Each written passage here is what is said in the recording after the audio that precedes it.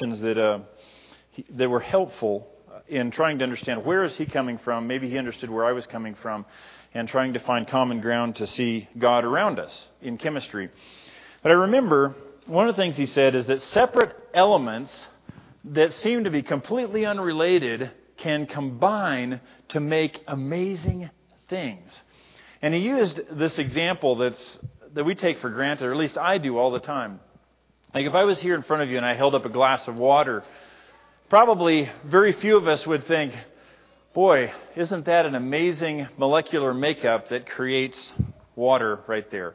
And the chemical formula for water is what? H2O. Oh, wait a minute. We're full of chemistry geniuses here. Look at you guys go. H2O. 2 parts hydrogen, 1 part oxygen, which are both gases combine to create water. You think, how on earth did that happen? How that doesn't seem possible.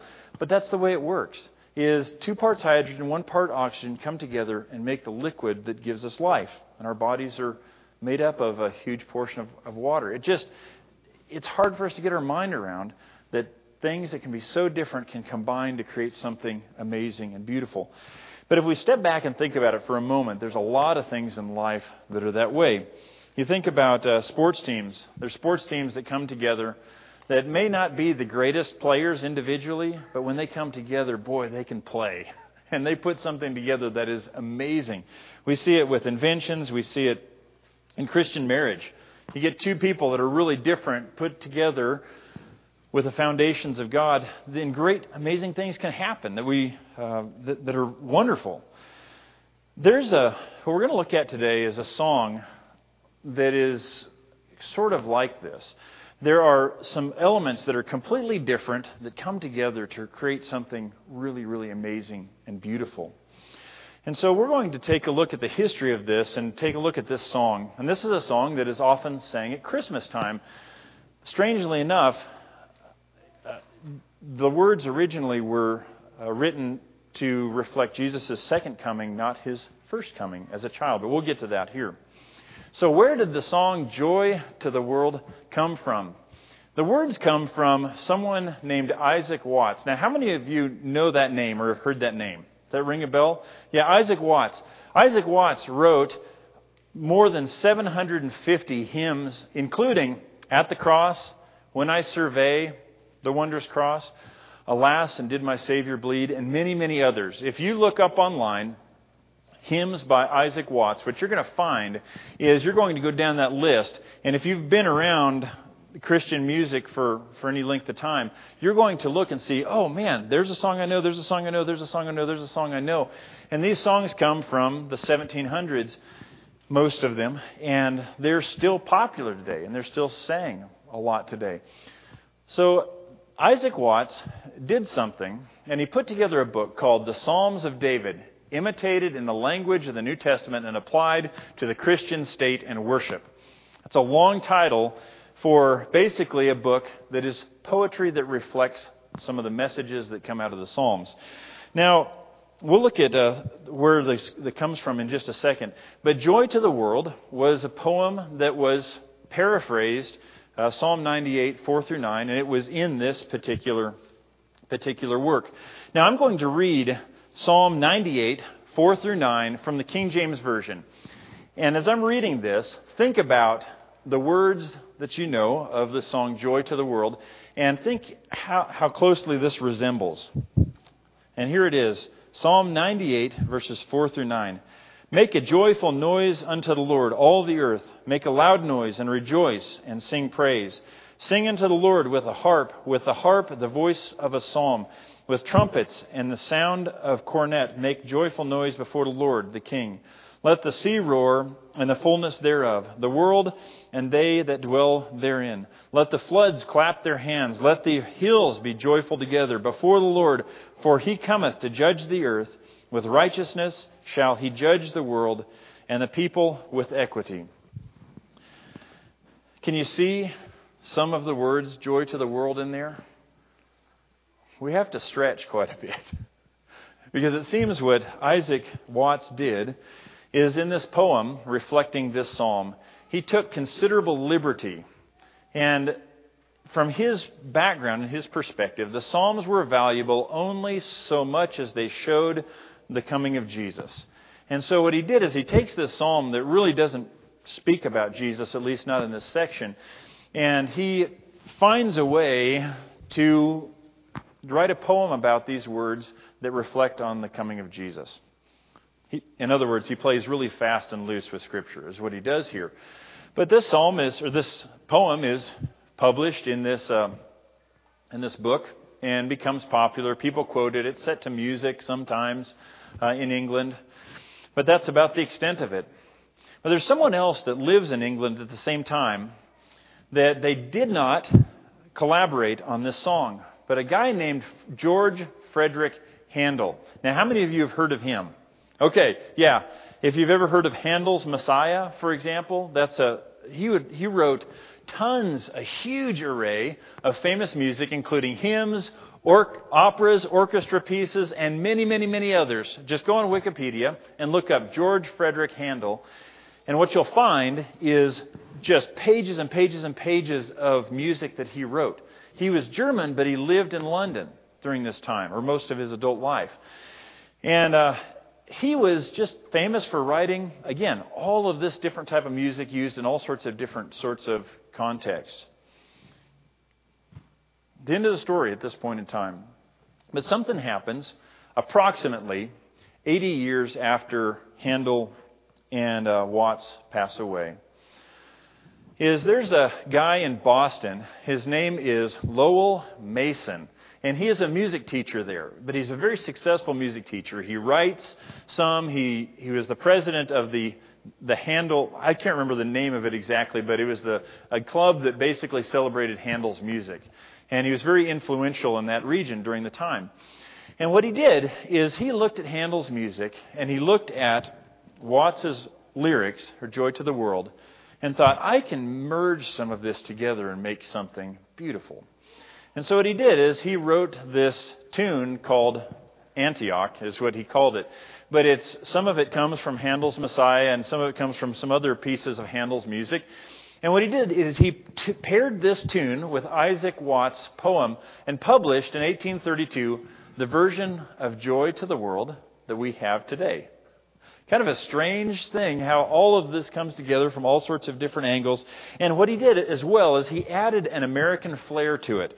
Because what was common, let me say it differently.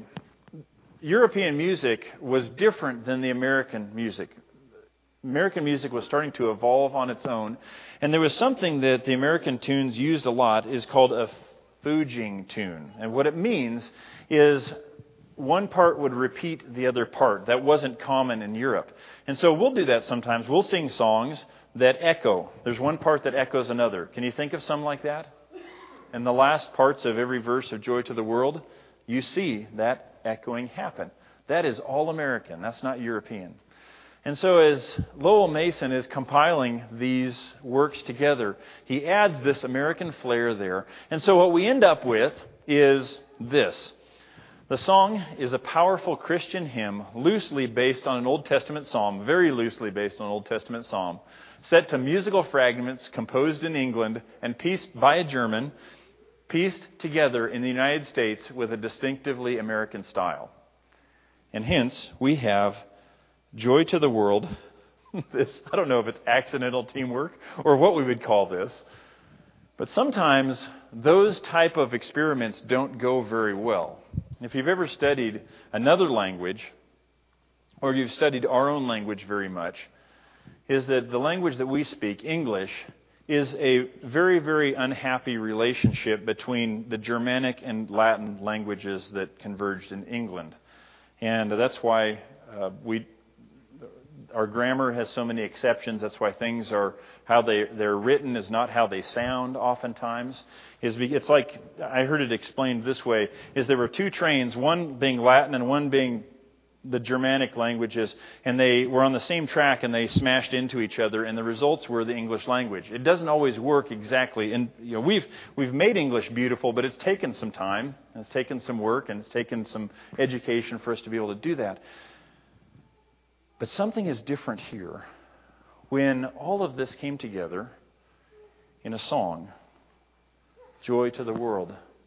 Something beautiful was born, and consistently, joy to the world is the most printed Christmas hymn in the United States. All of these pieces coming together. So let's take a few minutes and we're going to look at what the song Joy to the World means to us, because it still speaks to us. Let's look at verse 1. You have it here. Joy to the world, the Lord is come. Let earth receive her King. Let every heart prepare him room, and heaven and nature sing. Okay, now we will sing Joy to the World here in a little bit. So if you're thinking, oh, come on, let's just sing this. All right, we're going to get there. It's going to happen today. Right, Landon? Okay, Landon, good. We're going to sing it today here in just a little bit.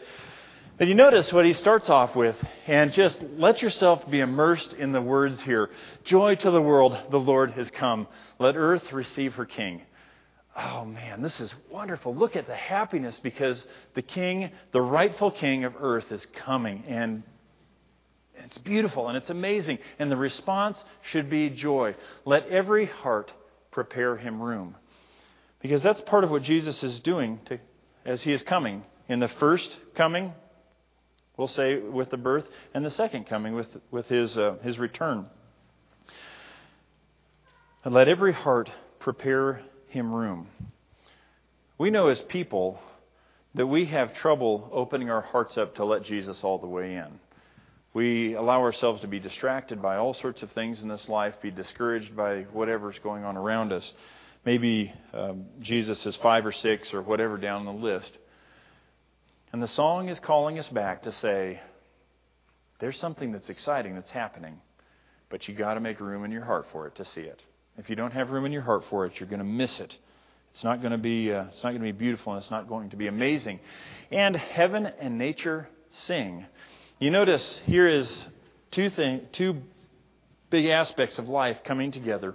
The heavens, everything that is in the sky, and nature, everything that is down here, being one and the same, and coming together and singing because of the great kingdom that is being established here. Verse 2 says, Joy to the earth, the Savior reigns. Let men their songs employ. While fields and floods, rocks, hills, and plains repeat the sounding joy. The second verse brings us back to a similar place. That the Savior, the King, the Lord that is coming is bringing joy to the earth. Because the message that He's bringing, the mission that He's bringing, is something that we should be singing about. Because you look at the fields, the floods, the rocks, the hills and plains, again, that covers a whole lot of nature, doesn't it? They repeat the sounding joy. Even the earth speaks and is excited about the kingdom of God. Verse 3 says, No more let sins and sorrows grow, nor thorns infest the ground. He comes to make His blessings flow, far as the curse is found. And I can tell you guys, just by watching your faces, you're wanting to sing this, right? You want this just seems like this should be sung, not to be repeated as I am. We'll get there. It's coming. Look at the first the first lines of verse 3 here. No more let sin and sorrows grow. You notice the first couple of verses talk about joy to the world, Jesus has come, heaven and nature are singing together. Look at this big celebration. Look at how beautiful and wonderful everything is. But the thing that's going to destroy it for you is sin and sorrow, or sin and grief, sin and bitterness that grows in you. Because that's what can happen if we do not leave room in our hearts for Jesus to come in there to work on us. Then what happens is it has to be filled with something, and the other option is sin and bitterness. And those things fill our hearts and they create all sorts of disaster, and we miss out on the joy that Jesus is bringing. We miss out on all of that. We can't even see it. Let men their songs employ. In other words, this is something to sing about. While fields and floods, rock hills and plains repeat the sounding joy. Again, nature, I went back to verse 2 again. Let's go back to verse 3.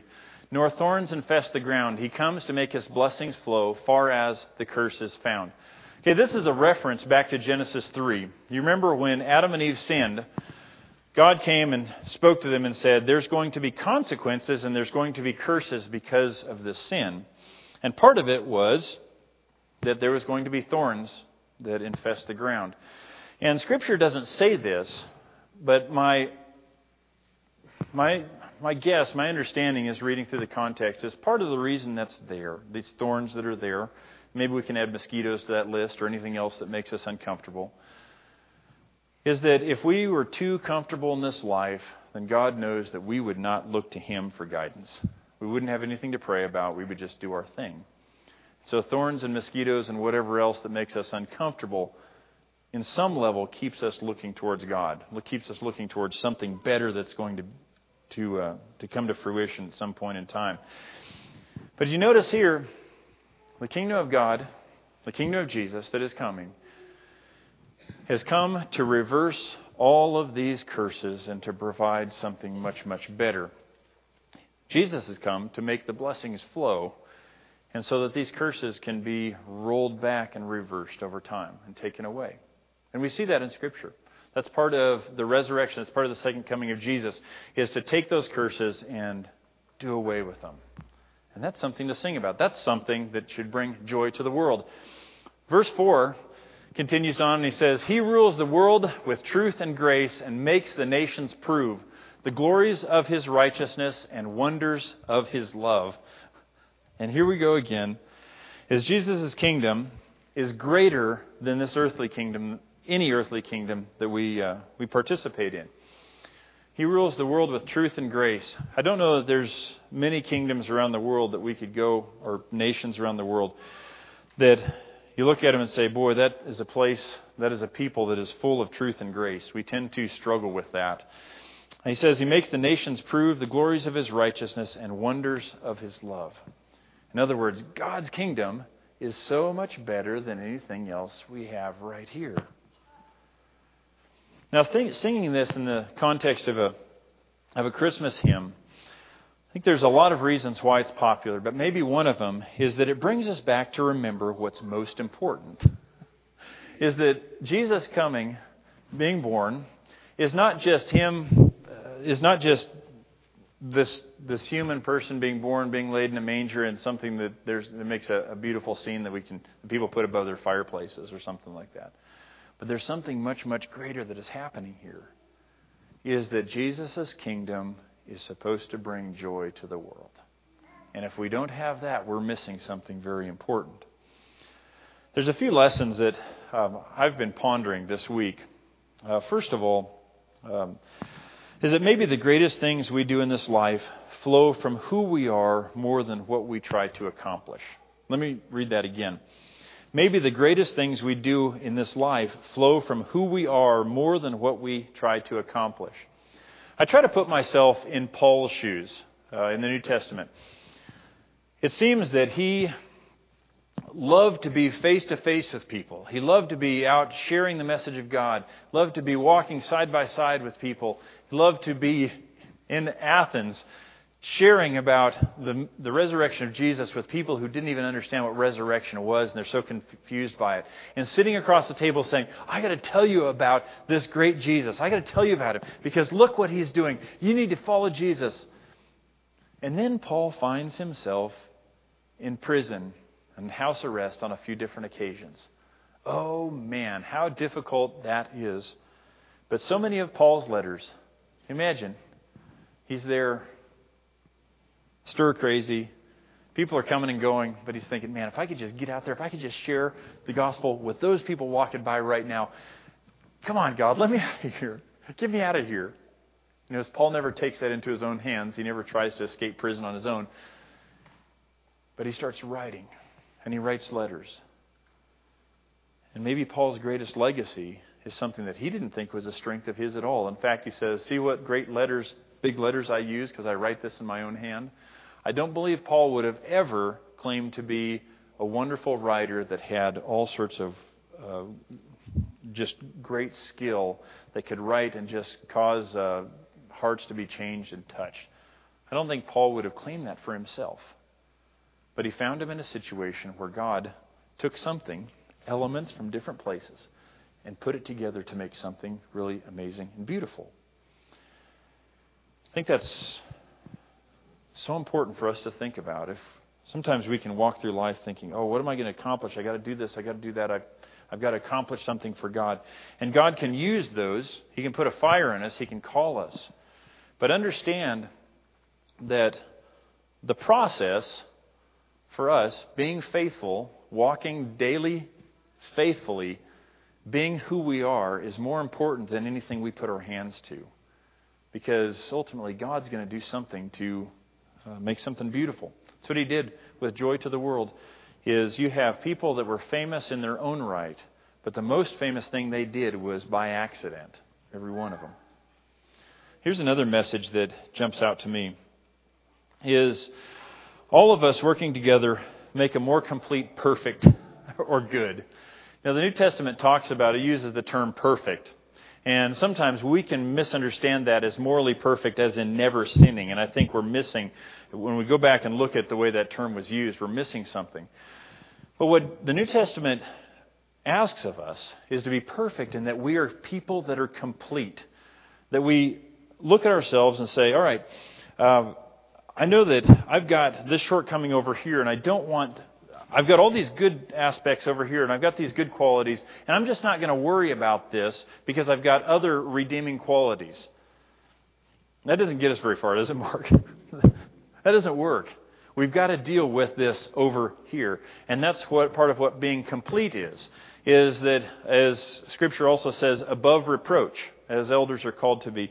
And the idea is not that we never make mistakes, but the idea is that we're willing to, again, like we talked about last week, get into the deep parts of our heart and say, that's the final frontier, and I'm willing to see what really makes me tick, see what's really there, because that's the transformation that God is looking for from me. And if we do that as a group and as a people, we're transparent and we're willing to look into our own hearts and be complete, then God can do things with us as a group that He could never do with each of us individually. And that's part of why He's given us... Oh, man. That got away from me there for a second. That's part of why God has given each of us spiritual gifts. There's a lot of things that I cannot do, and I don't do well at all. Ask my wife, ask my children. There's a lot of things that I fall short in. Like I've shared before, it is a blessing for you and me that no one has ever asked me to take care of the physical building. That would not go very well. It's a blessing for you and me that I'm not the song leader every Sunday. We have other people that are tremendously gifted in that. It is a blessing for everyone that I'm not called to take care of the cradle class, the little ones.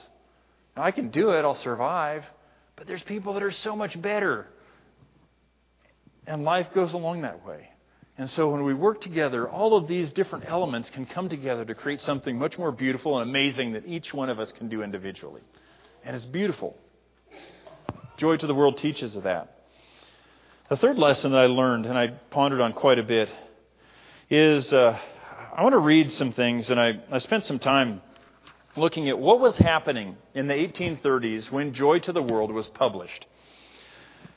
And sometimes we have a tendency to look back in history and think, oh man, things were so good back then, but oh man, it's tough now. Things are bad. But I'm just going to read through some of these and make some comments on them. What is happening in the 1830s at the time when Joy to the World is published? Just before this, in 1826, there's two former presidents, Thomas Jefferson and John Adams, die on the same day.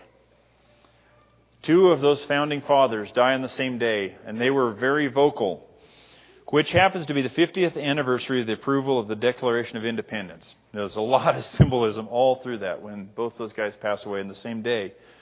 But it changes our country because the generation that wrote the Declaration of Independence, the first generation with all the zeal and charisma is gone.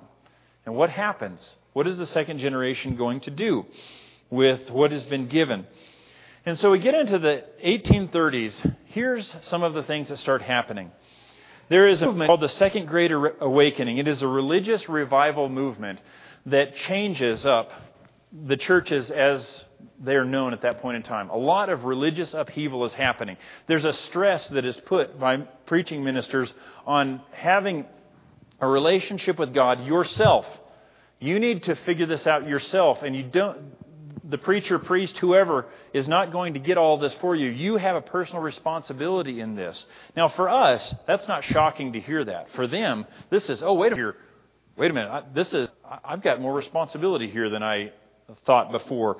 And what happens is there's a lot of upheaval in churches, trying to figure out how do we do church, how do we get on the same page, and my kids are jumping in with some of this second grade awakening. I'm not sure what I think about this, and I'm wrestling with it.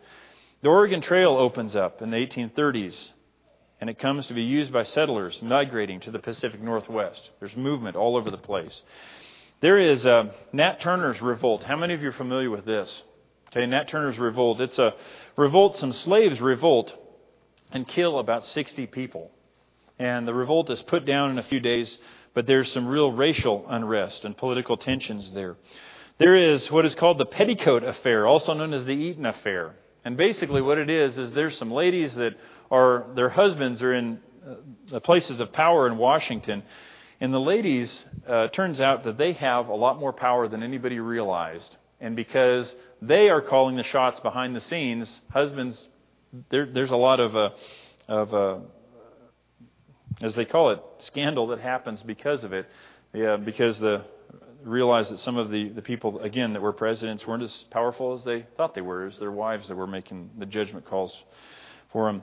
Worcester versus the state of Georgia. The Supreme Court rules in favor of the Cherokees.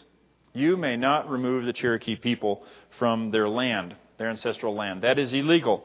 President Jackson comes in, completely ignores what the Supreme Court has to say, and removes them. I don't care what you say. I'm going to do what I want. That's what's going to happen here. The tariff of 1832 is established. It's a protectionist tariff. Try to protect American industry. And boy, there is a lot. There's some states or some colonies are on board, some are not. Some states are on board, some are not. And there is, part of the response is there is an ordinance of nullification by South Carolina. South Carolina comes on and says, we don't care what the federal government does. We're going to do whatever we want. Does that sound familiar, us as Montanans? It's not the first. There is Andrew Jackson, the president, vetoes the charter renewal of the Second Bank of the United States, bringing into the bank war and ultimately leading to the Panic of 1837, which was a massive recession that lasted for about a decade and a half.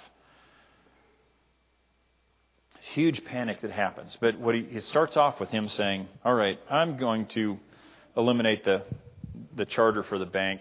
Everything that we do is in the gold standard, and tries to go back to that. And there's some consequences because of that. There is at Lane Theological Seminary a slavery debate and one of the first major public discussions on the topic. So what's happening is you see there's some rumbling under the surface. Is at this seminary or at this Bible college, there's a debate on, wait a minute here, should we as a nation be involved in slavery?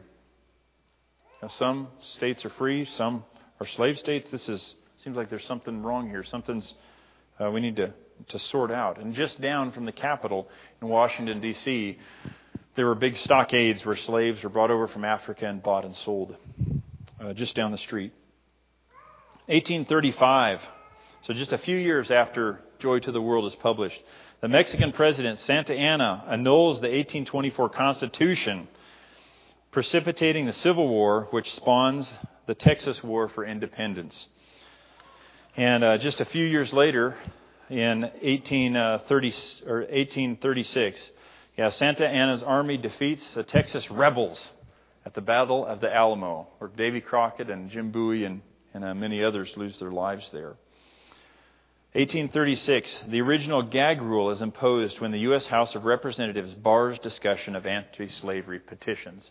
So there's some representatives that are saying, we need to talk about this. We got some slave issues here. Maybe we shouldn't have slavery. Maybe this is unjust. How can we say in our Constitution that all men are created equal, and then we turn around and do something very different in practice?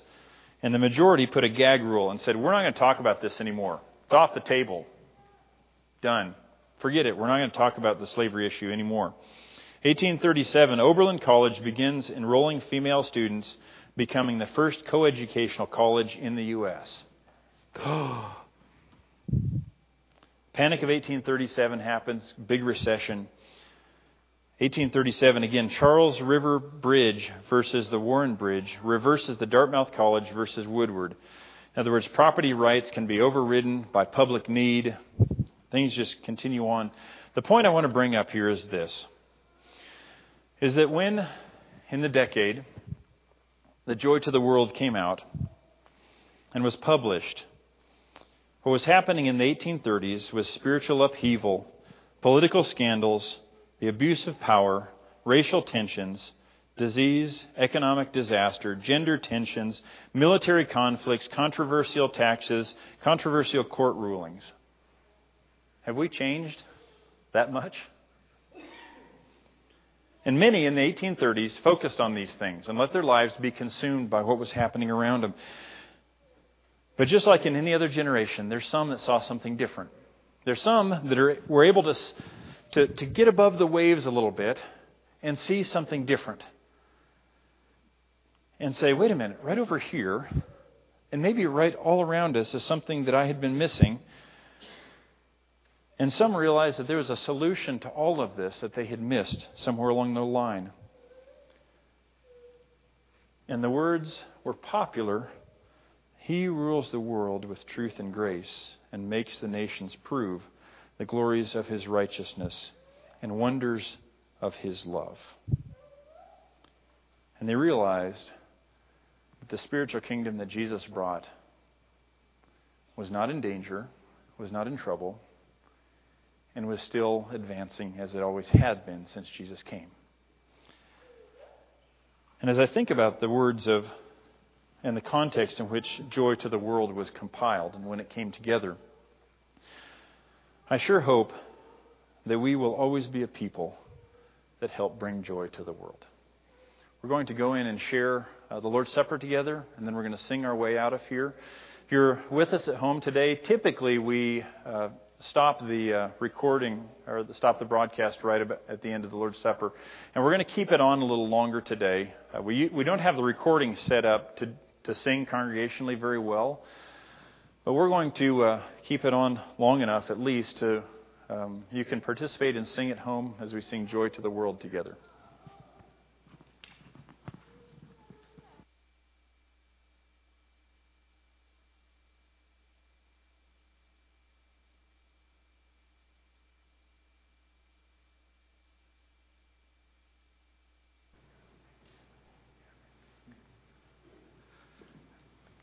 All right.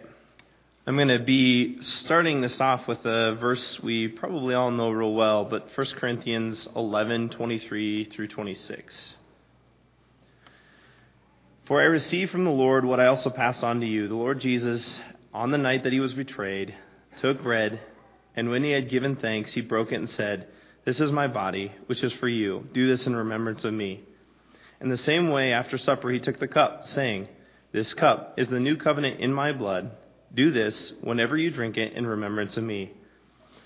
For whenever you eat this bread and drink this cup, you proclaim the Lord's death until He comes."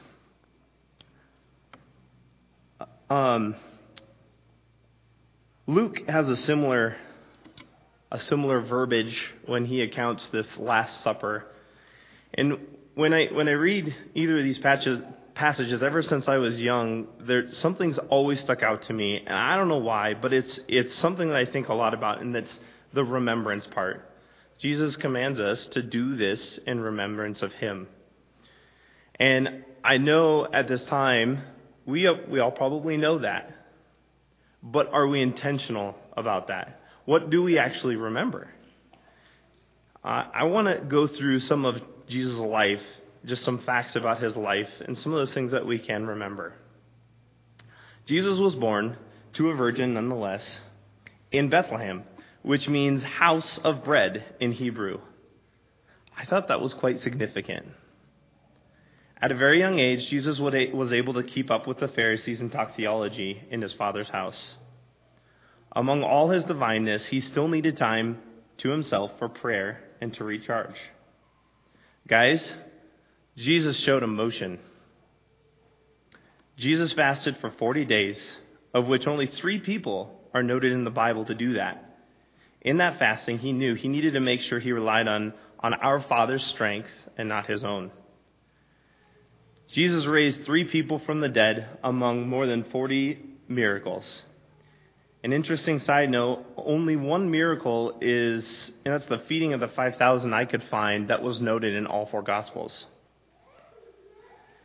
Jesus was betrayed for 30 pieces of silver. Those 30 pieces of silver are worth just $200 today, according to what I could find. $200, our Lord was betrayed by a man who spent a lot of time and knew who he was. Paul writes to Timothy in chapter 6, verse 10, the love of money is the root of all evil. Jesus was crucified. But it's important to remember that crucifixion wasn't abnormal. Jesus may have had a worse torture than others did, but crucifixion was quite common by the Romans. And so that the crucifixion was not what made it unique. Our Lord is what made that unique. And who was actually hanging on that cross? Jesus' tomb was triple guarded by a huge stone, a guard and a Roman seal that offered the same warning to all that may mess with the tomb could suffer a similar death. Also, that stone is often pictured in a round stone. But in my research, that stone actually was probably more like a cork. And it was wedged into that hole, making it near impossible to move. And it was. It was moved. But it doesn't stop there. Jesus conquered death. Praise God. After his resurrection, Jesus also appeared 12 times physically to others. And Jesus also commands us to be his witness before he ascends in the Great Commission. I found a poem a while back that I really appreciate, and I wanted to read it to you all. If Jesus be dead in the grip of a tomb, there'd be nothing for us but fear and doom. Life would be sad, with no way to cope. Death would reign all without any hope. If Jesus be dead in the grip of a tomb, we'd have no future, only dark and gloom. No life after death, no eternity in sight, no hope, no joy, no Savior, and no light. But, and aren't we thankful for that but thanks be to God, Jesus rose to life, the debt all paid, though sin was rife. His body lay in the tomb 3 days, then up from the grave his life was raised. Yes, thanks be to God, Jesus rose to life. He conquered death, all sin and strife. To those who believe, from death set free, with hope, with joy, their Savior to see. Jesus is a conqueror. He conquered many, many things, but he also conquered death. And as you actually come into this room, I don't know how many noticed, but there's a sign above the door that says more than conquerors. We are more than conquerors. And I want to read Romans chapter 8, verses 37 through 39.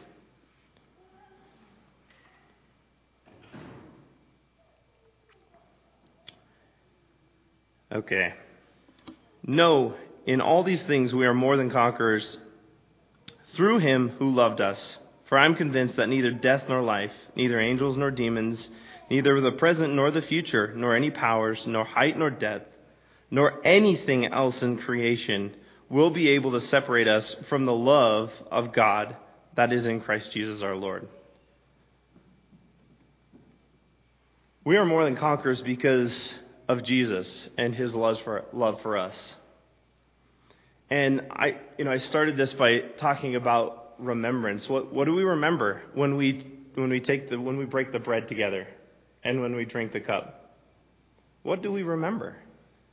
We talk in that the account in 1 Corinthians, it says, "Do this in remembrance of me," until his second coming. But I think not only are we remembering the breaking of the bread and the drinking of the cup, which symbolizes his blood, we're also remembering that he is a conqueror. And that through him, we are more than conquerors, not by our own, not by anything that we did, but because of his love and his sacrifice on this earth for each one of us. And so as we pray for the bread, I would challenge all of us every week when we partake of this. What do we remember? What do we think about? Who are we really remembering?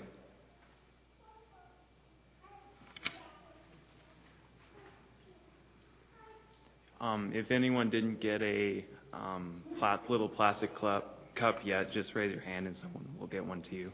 Let's pray for the bread. Dear God, I thank you so much for what you did for us on the cross. I thank you for your body that was broken for us, even though we don't deserve it. I just thank you that you said in your word is the joy that was set before you, that you endured the cross for us, even though we certainly don't deserve it, God.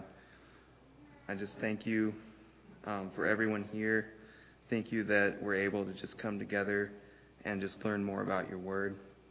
I just pray these things in Jesus' name. Amen.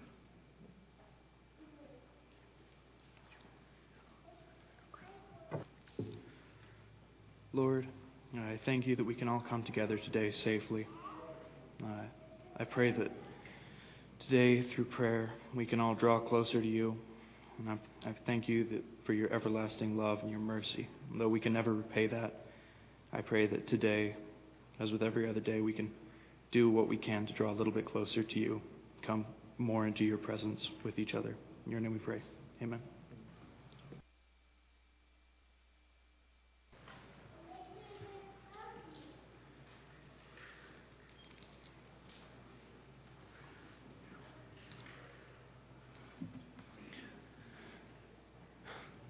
Now is a time when we include the giving, the offering. And in the back, in the foyer there's a table with a giving plate on it. We're not passing around just because of the happenings of this year. But don't forget, it's easy, when we don't pass it around, I think it can be easy to forget that. And one of the things, I think about how Jesus was betrayed for 30 pieces of silver, and then, later on, thank you, Paul talks about how the love of money is the root of all evil. The easiest way for us not to let something, whether it be money, time, things, let something get a hold of our hearts too strong that it controls us, is to give it away. And there's a lot of ways that we can give, but especially monetarily at this time, it's important that we realize that all those funds are given to us from our Lord. That it's a blessing from Him, and He trusts us to be responsible with those funds and our time. And it's important that we make sure that the Lord is leading us in those decisions with whatever it may be. So let's go ahead and pray for the offering as well. Lord in heaven, we are so thankful for your love for us and for the gift that we get to enjoy in eternal life with you, should we choose to follow you and commit our lives to you in baptism. Lord, we are so thankful for all the blessings that you give us, none of those deserved. Lord, we are so, especially in this nation, so blessed beyond our wildest dreams in so many ways. And I pray that as we examine our hearts and our minds, that we are mindful of the things and money that we have, that they are placed in the right place in our lives. Lord, that we use them for your goodwill. And Lord, that we know that you don't need our money, your money, that it's important and it's a need to help your work continue in so many different ways. The churches and the ministries that we support around the world, and in the ministry that we have right here in our own community.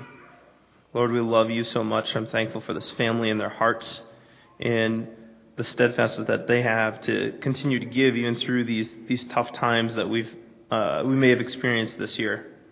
Lord, I pray that we give you our hearts, and that, as Chris talked about it, we always make sure your place is in our hearts on the throne, leading our lives.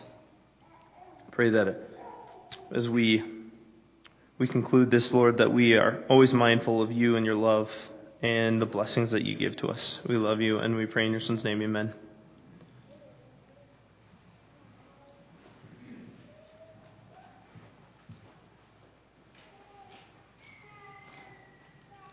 Let's go ahead and stand. It seems like if you spend a whole sermon hyping up a song, you should be the one to lead it, but let's give this a try.